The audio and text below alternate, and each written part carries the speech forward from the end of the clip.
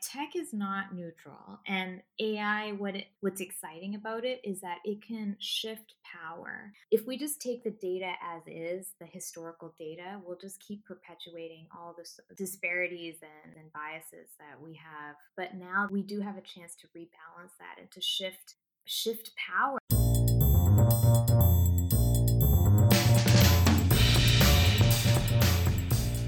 Hi, and welcome to Greater Than. Here you'll listen to conversations with business leaders on how they build remarkable businesses, putting values to work for their organization and their customers. I'm Lauren Sinreich, Assistant Thinker and Design Strategist, Principal of Whole Innovation and Design, and host of this podcast. Today I'm chatting with Satsko van Antwerp, a design researcher and strategist who has focused on AI in her last several roles at software companies, including Normative, Element AI, and most recently her role at Xero in Toronto. She has 2 business degrees, including an MBA from York University, and previously founded a social sector design consultancy for government agencies in Canada. In our conversation, you'll hear how her experience in business and social justice impacts her approach to and hopes for AI, and we talk about the future of AI and work, data and its implications for businesses and their customers, and how, in her experience, a cross-functional AI product team works together to balance desirability, feasibility, and viability. We'll jump right into the conversation. One thing that sticks out to me coming from the design thinking world and human-centered design, you were really intrigued by how AI was changing design and implications for design. And one of the things that I was thinking coming into the conversation, I was thinking about how is design thinking changing the application of AI? And it's such Hmm. a different way of thinking about it. I'd love to hear more about how you feel working in AI is changing design and the implications for Mm. design Ooh. considerations. Fun question. I mean, in the end, the craft is the same, right? We're still going interviewing, we're still observing people, having group sessions with people. So a lot of the methods actually are similar, but some of the questions will change. I mean, so for example, I might be asking more about like if you had a really smart intern, what would you want them to do that you don't want to do?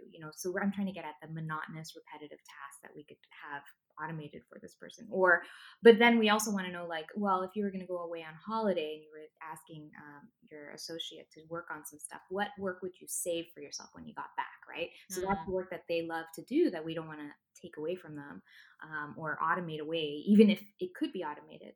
People that we work with are different. So the people that I would have been collaborating with at the first company I went to after my startup were more developers and then like UX designers. But now, who I'm collaborating with is just a wider kind of stakeholder group or team members profile. So, yes, we're still working with developers and UX designers, but then also machine learning scientists and different kinds of subject matter experts for a particular industry. But in terms of the craft of what I'm doing, yeah, the questions are getting expanded. Also, some of I mean, what we're building is different, so the kind of goal of the research is different. But I would say the craft of it is similar still. Yeah. Hmm. What's it like working with? I mean, in design in general, it's not just you come up with an idea and you make it. You have to triangulate the viability, the business value and viability, technology viability, what like how it answers customers' needs or the end users' needs, and a lot of things outside of that I think impact the long-term success or implications of what a technology is. What's that been like for you as a design researcher and lead service designer in the AI space? It's your end product really is interpreted into code into something that is supposed to be able to like generate results for itself. So how do you translate those insights into that end result? Yeah. So we really do think in terms of DVF, desirability, viability, feasibility. We use that language internally, Mm. and so design, or what I'm representing, is the desirability, right? Like, what does a human want? How do we make this usable? Does this make sense for society? And is it humane, responsible? All that kind of stuff. So we stack the teams in that way. So if I'm representing design or desirability, then the viability will be business strategists, SMEs, Mm. looking at, does this make sense for the business, that kind of thing. And then then feasibility is the technical folks, right? So the devs, the machine learning scientists, to see, okay, can we get some of the samples of the data, and can we actually do the thing that we are trying to do here? And the way the projects get layered is that, well, I'm in a project right now actually that all three of these streams are kind of happening concurrently, but of course design research is always needing to happen first. I'm the inputs for the other stuff, so it's a bit staggered. I'm like waving my hands a lot. I know that means nothing on a podcast, yeah. So I guess it's about like clever timelines, I suppose. But yeah, so it's kind of three kind of not groups of people. I mean, we're all in one team and we're talking the whole time about what we're finding and what this means for the different kind of focus areas. But I will be thinking about desirability, whereas my colleague will be thinking about feasibility and viability, respectively. That's one way we do it. In terms of getting the insights into the yeah, this is like so granular. This is like nerdy conversation for like people who really like design research. But yeah, I mean, what's different about this firm is that I'm often the only design researcher leading on a project, and so the person who's joining the research with me for interviews or observation or whatever else is usually a non-design person. Sometimes it's a designer, but certainly not a researcher. And so we use that to our advantage to get more people kind of on the front line seeing what's happening on the ground. So whether it's a strategist or a machine learning scientist that's going to be building stuff later, we will bring them in on the research, and then they'll be also involved in the insight generation and all that kind of stuff, even if I'm leading it. As a design researcher, what has excited you most being in the field of AI and working on AI? Well, the most important or most exciting thing is just the potential of the technology. In the end, AI is just a tool, but it has the opportunity to do a lot of good if we can get our values in there. Tech is not neutral, right? And so Mm-mm. I'm most excited by AI, enterprise level AI that, has the opportunity to be used by a lot of people, because it's just another slice of society that we can actually embed values that are good for all people, like some of those, like just equality or fairness, accountability, safety, privacy, all of these things. If we don't intentionally embed this into the technology, it's not going to happen on its own. So I'm excited to be able to influence that a little bit. For example, one project I was on, this is going to just sound kind of boring, but it was for forecasting demand. Okay, so it's like time series looking at. So it was at a cosmetics company, and there's a person whose job is to plan the customer demand, and their job is to make sure that the shelf is always full, because if the shelf is not full, that means the customer is buying the competitor's product. So it's very Right. important. And there's all these different factors like marketing campaigns that are going to increase buying behavior, inventory levels, making the product. It's a lot of coordinating. And so the research that I was doing for that project was specifically to help build a planning tool for this demand planner. But as a design researcher, you plan your research in a way to understand the ecosystem a little bit more that this person operates in. And so one of the findings from this research was that if we were to go strictly with the data, for example, at like a Walmart in one area of town that maybe is more affluent, maybe has a certain demographic shopping there, it's very possible that only a lighter shade, frankly, of foundation is going to be selling, whereas maybe a darker shade of the same foundation line is not going to sell. And with all the pressures with lean inventory, sometimes the cosmetics company will have to buy back product that isn't sold, and it's just in time, right? And so like just in time inventory, and so Mm-hmm. there's actually a disincentive from a data point of view to hold shades that do not sell. And so you can start to see how this is a issue, a moral ethical issue, to only stock certain shades that are going to sell in certain neighborhoods. But this is something that we uncovered because of the user research. And if we were going purely by the data, we may not have realized that we wouldn't have prioritized this necessarily. So So working in an AI firm, yeah, the design research is incredibly important. Yeah, that is an amazing example. So, what is your response to that? Like, how did you guys go about deciding? In one way, there's the business reason behind it. It's like you want to maximize the shelf space. You don't want to marginalize any segment of a customer base that might come into the store looking for something sometimes, but you also don't want to plan for stocking it more frequently than it needs to be stocked, right? And so, how did you guys find the right approach to that of what the right response would be to that issue? As a designer, as a design researcher, I know you will subscribe to this too, but in the end, like, we really believe the user is king or queen, right? Like, Mhm.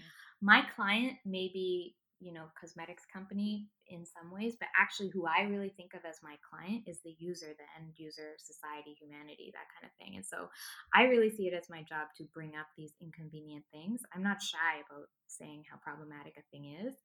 In terms of what happens in the actual stream of things, I mean, this goes into my report, right? And I will definitely raise this with the machine learning scientists that are building the different proof of concept and the business strategists. I mean, the strategists also agree with me, though, because it is a risk to reputation. If this was Mhm. a company would lose a lot of money and reputation over that. And so there's always a business implication, which is kind of the, unfortunate thing not to just to do it because it's the right thing to do, but that's okay. We can still find the business argument for it.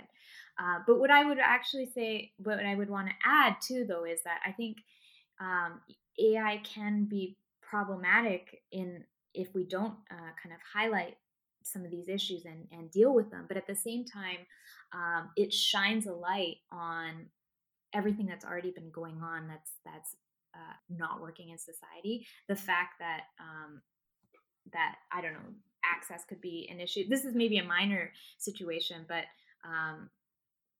or well, not minor to some folks. I mean, But not life endangering or opportunity right? endangering. I It's mean, it's a cosmetic issue, but still not loan. socially It's can be it's damaging. not No, yeah, jail recidivism, decisions about whether you're going back into jail. It's right. so, but even those examples that Compass was something that judges were using were shown to have biased results. Um, what's so helpful about the AI technology? I mean, now we have the proof, the data, and now we can't ignore it. Now we have to do something about this, and so I think that's one of the, yes, it's problematic, and it's all of our collective responsibility to now act and do something. Yeah. Mm. That's kind of interesting. It's in 2020 we keep looking at this year as a year where all the cracks in the foundations are being shown to us, and we're all kind of tracing where some of these issues are that we weren't necessarily as aware of, that kind of were lurking below the surface, right? Hmm. And AI is also coming of age more this year, and Hmm. to talk of AI in the sense of that, not in the sense that it is a perpetrator necessarily of this implicit bias, but as in it is an opportunity to expose these biases Yes, that we weren't necessarily doing before, is a really interesting way of thinking about it. So I mean, like, there's got to be one way of, you you do your design research, you do your strategy, you build your code and send it off into the world and hope it does well, and you can kind of evaluate it as it goes. But is there any sort of preventative measures that you can take as a design researcher or as a product person within this company that you can preemptively try to identify these biases or issues that come up in the absolutely. code itself, Oh, like yes, in yeah. totally. It's such a good question. And actually, one of the things that I worked on over the past months was a governance framework for from model design through like building it and testing it and implementing it all the way to like ongoing monitoring. There are, I think there were like in the end 89 kind of questions to answer to help, which is a lot of questions, obviously, but just to say that there are 89 areas where we can not only build in safeguards, but also continuously govern the AI models to make sure that they're doing what they're supposed to be doing, achieving the right results, being keeping people safe, keeping information private, all of those things. So absolutely, and there's a lot of work being done by all kinds of organizations tackling this. I mean, it's so granular. I think one of the things that is interesting about AI or in general is I think people think of it as Ex Machina or like Her, the movie, or like Westworld, and like we think of sentient beings, we think of it being very powerful. But in the end, AI is often very narrow. It's applied to really kind of mundane tasks, and I'm thinking about this governance framework too. It's really boring stuff. Like it'll be like, have you ensured that the data, uh, people who are providing the data, are consenting or like aware of how it's being used, or it's that's not even the right language, but it's like so granular. Some of these little tiny things. So it's literally like almost like an assessment or criteria checklist to like, Absolutely, okay, do you, yeah. it's absolutely an assessment. Yeah, it's an assessment tool. And then the question is, of course, how do you actually go and address all these things? And there's all sorts of best practices as well that people are already doing. But yeah, Yeah. it's a pretty in the weeds kind of like very very technical framework.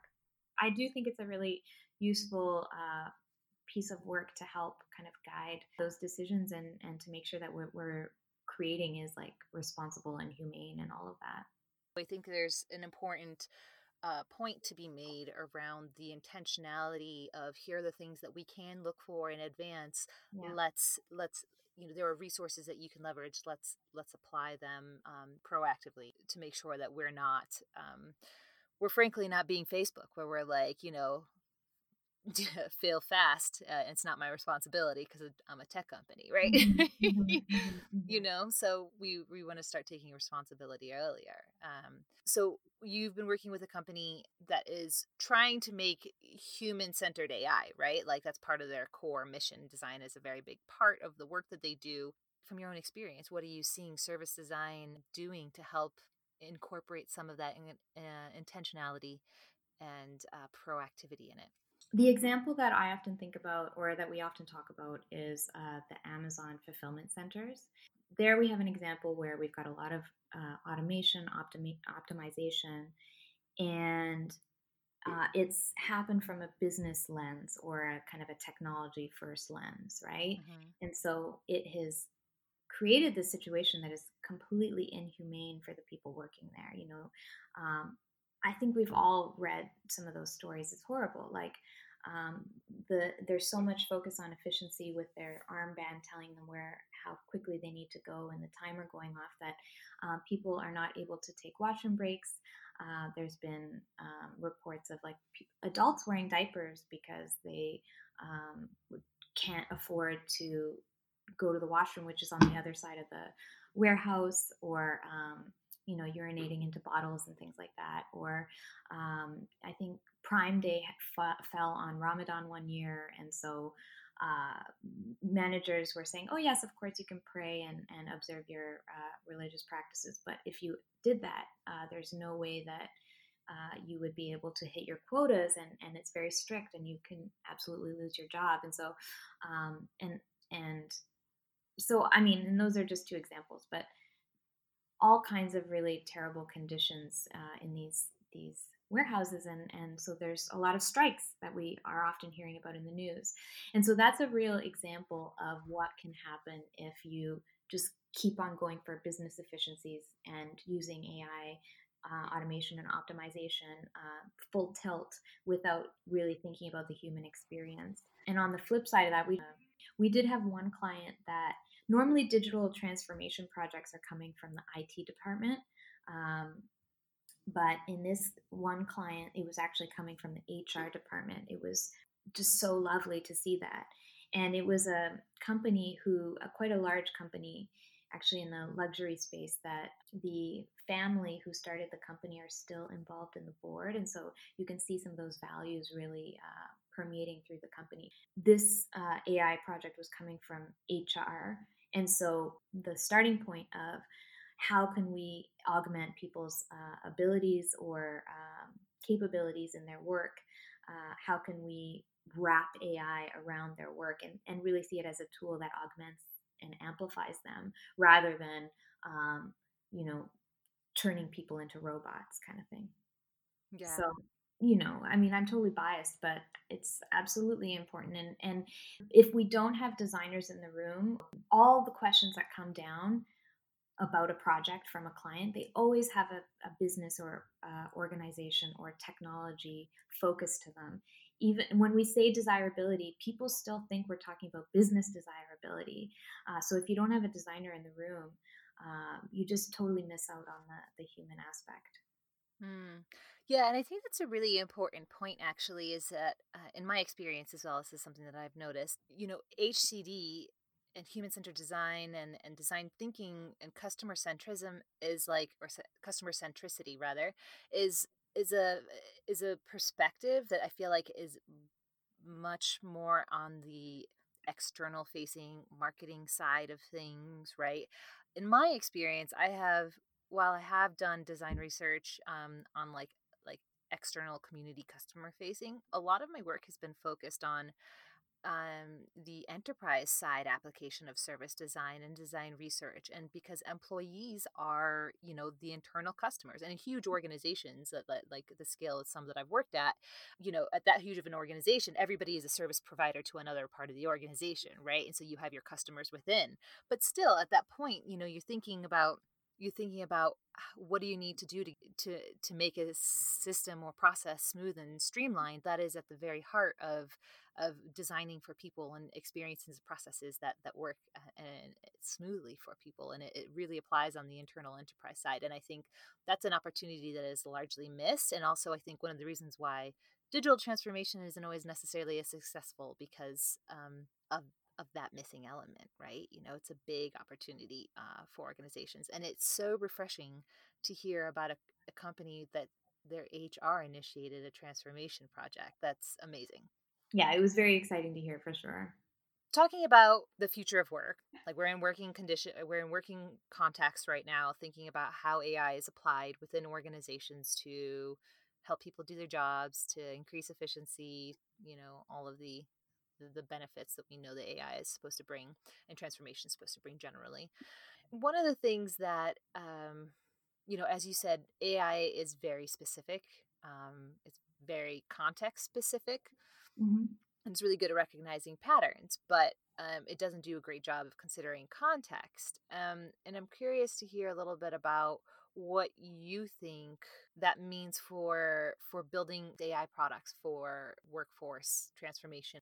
A lot of times we want to take a tool, a solution, and apply it across the board, but context is really important. And especially as a design researcher, anybody that comes from a qualitative research or design research background knows that context is more important than almost anything. And so what are your thoughts about AI and the need for context? In terms of what you're kind of pointing at with context, I mean, so first I would just say that people get really freaked out about automation and the future of work and what's going to happen and are robots going to take my job. And the first thing I usually say is just it's just like any other tool technology. I mean, it is a bit different. It can be quite powerful, but where we're at right now, yes, it's going to redistribute, rebundle people's tasks that make up one's job.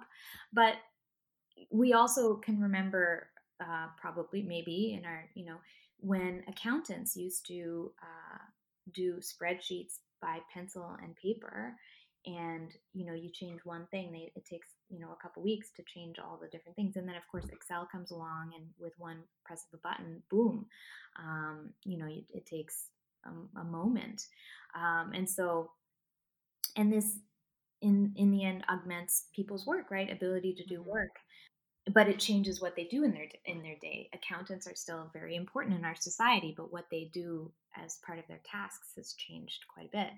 And so we will see that as well with jobs and people's tasks. And one of the things people will say with that is like, okay, well, people will be freed up to do other work, and there will be more new jobs. And yes, that's true for a segment of the population that can be retrained, that have interest to be retrained. And something that we have to think about is that some people will not be able to be retrained, or my in my when I was in the social innovation space, one of the products we were building worked with adults with developmental disabilities, and many of these adults will be working in some of these different settings, and they likely wouldn't be able to be retrained for a new job that is more technical or whatever else. So that's something we really need to think about and have solutions for. But that's one thing about rebundling tasks in general. People's jobs are just going to look different. The thing about context that I would say is, so as we're starting to see more tools, in the end, it's just a tool, right? But AI enabled tools as part of our work, we are going to require more kind of, I would kind of say, like two-way communication between ourselves and whatever models capabilities are supporting us, which is really talking about explainable AI, right? We need to understand how it arrived at the decision in order to evaluate, do I know something more than you do because of my experience and my ability to generalize, or should I take your opinion, or what you're recommending to me? And this is quite a exciting area of AI, actually, explainable AI, interpretable AI, because explanations, it's really complex. I mean, there's a great paper about this, and it's about, like, if I just were to say, like, oh, like, why did you open the window? There are a number of different explanations for why did you open the window. I mean, if it, and it depends on the context, right? Like, it could be like, I could be interested in why the window, not the door, you know? Or it could be like, why did you do it instead of this other person do it? Or why, Yeah. whatever. So, like, explanations are so contextual. And so that's really an area where, yeah, there's a lot of research going into explainable AI, which is pretty interesting. With the context thing and explainable AI, you're going to need more two-way communication, and you want to be able to confirm with the AI what was the driver, what was the context, why did it make a decision, or why Hmm. did it do something.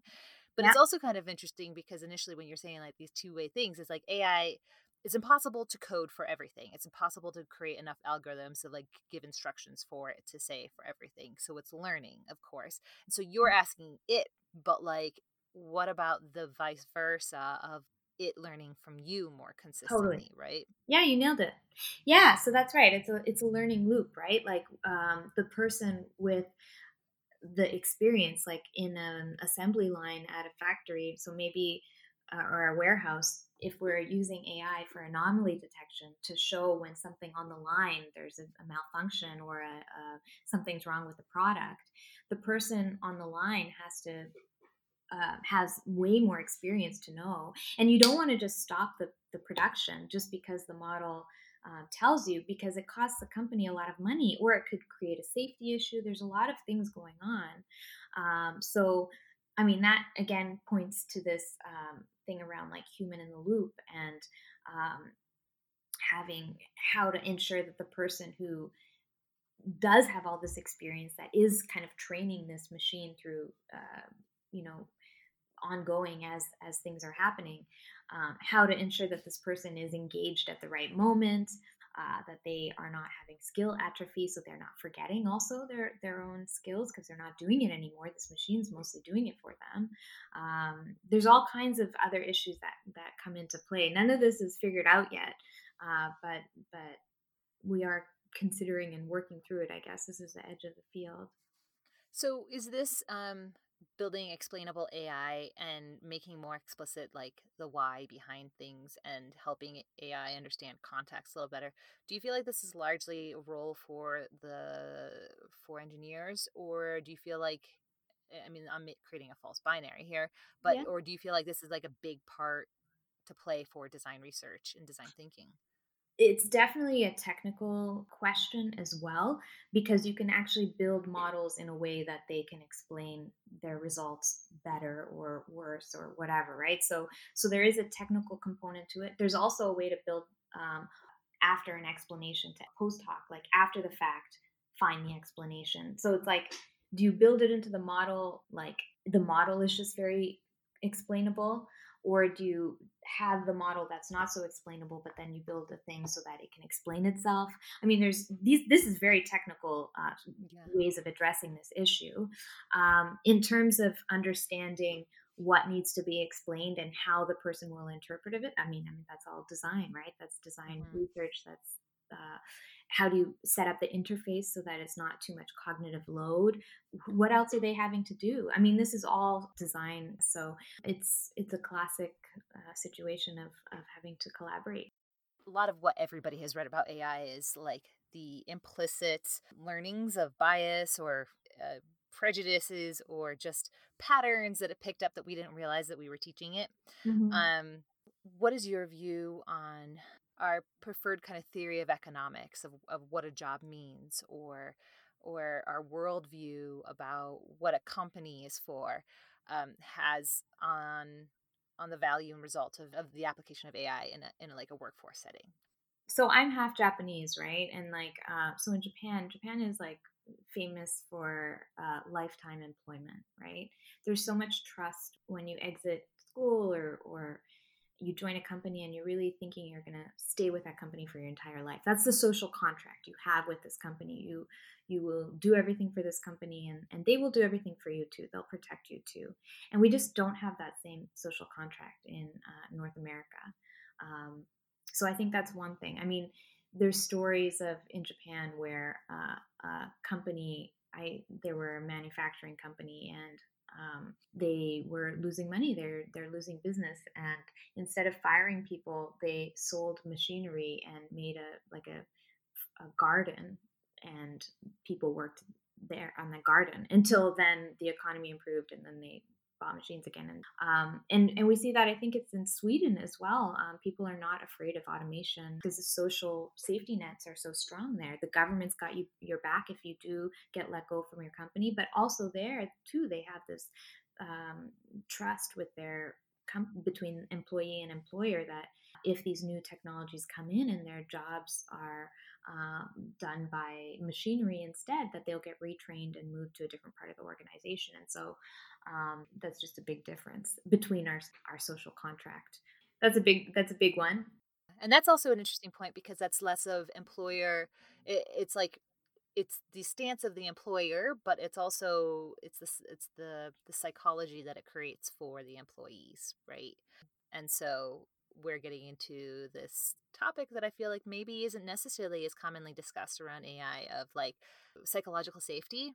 Hmm. I think a lot of times people talk about psychological safety in a space, in the reference to it as like a I'm safe to express myself and to contribute in things, but this also means like a sense of security in job, and that actually there's a lot of studies that show that makes people more productive and more engaged employees and better off. So that's really interesting, is that rather than thinking about the implications of how AI is rolled out, it's about the human psychology and receptivity to AI is actually a really important part of its success as well.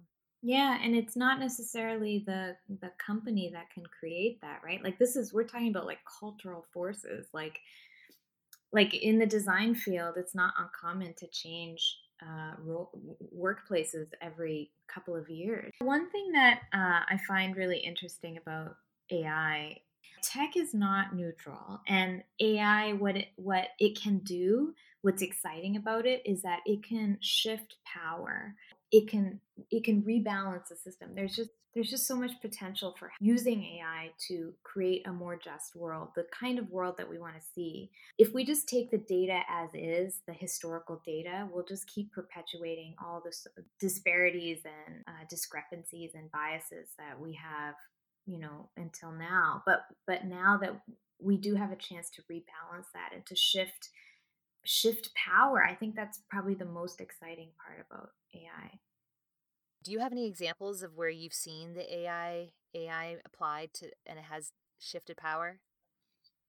Not to everyone always uses the compass example with the judges deciding if a defendant is going to be uh, returned to jail or if they basically compass is calculating the recidivism rate of defendants. And if you acknowledge that racism exists, you can rebalance that so that more people are able to be free from that. It's a bit complicated because you have to actually treat black and white defendants differently. Like you have to acknowledge race and skew it. Mm, But that, yeah, it just makes us have to look at what's true about society. If you use it in a nuanced way, you can create fairer outcomes. And so until we kind of get to where we truly are post-racial, we need to we need to admit that tech is not neutral and that we have to go in there and shift power in order to, mm. yeah, to make things more just. Yeah, and I can also see in like a nuanced way in a company setting where you're like having to make explicit decision-making processes that were previously held in private spaces in certain offices, certain people, right? And had like my interpretation of that is that has the potential to make things a little bit more transparent and explicit. Yeah, and even, you know what, another example is handwriting. This is something that we're just looking at from an exploratory point of view right now, but people with more affluent backgrounds have a certain type of handwriting. New immigrants who may have learned a different writing style in their home country have a different kind A of different handwriting. alphabet, yeah, yeah, Yeah, if you yeah. speak different languages, you might have different, you know, all there's all these different factors that can mean that we have different looking handwriting, and that also means that machines can pick up on that, and so it can mean that when we're talking about forms being filled out for different things, for different services, for again loans is the classic one, but different kinds of applications, if the machine is starting to learn by proxy the person's background based on their handwriting, that's going to create bias as well. And so that's an area that we just need to rebalance, that we have to make sure that these Mm. things aren't happening. And so, yeah, there's lots of areas where bias creeps in, and so we have to know that and intentionally shift how it's how it's doing it. Yeah. Those are, I mean, those are both really interesting examples. Are there any resources or books that you would recommend for people that are interested in design research or AI or how the two interrelate?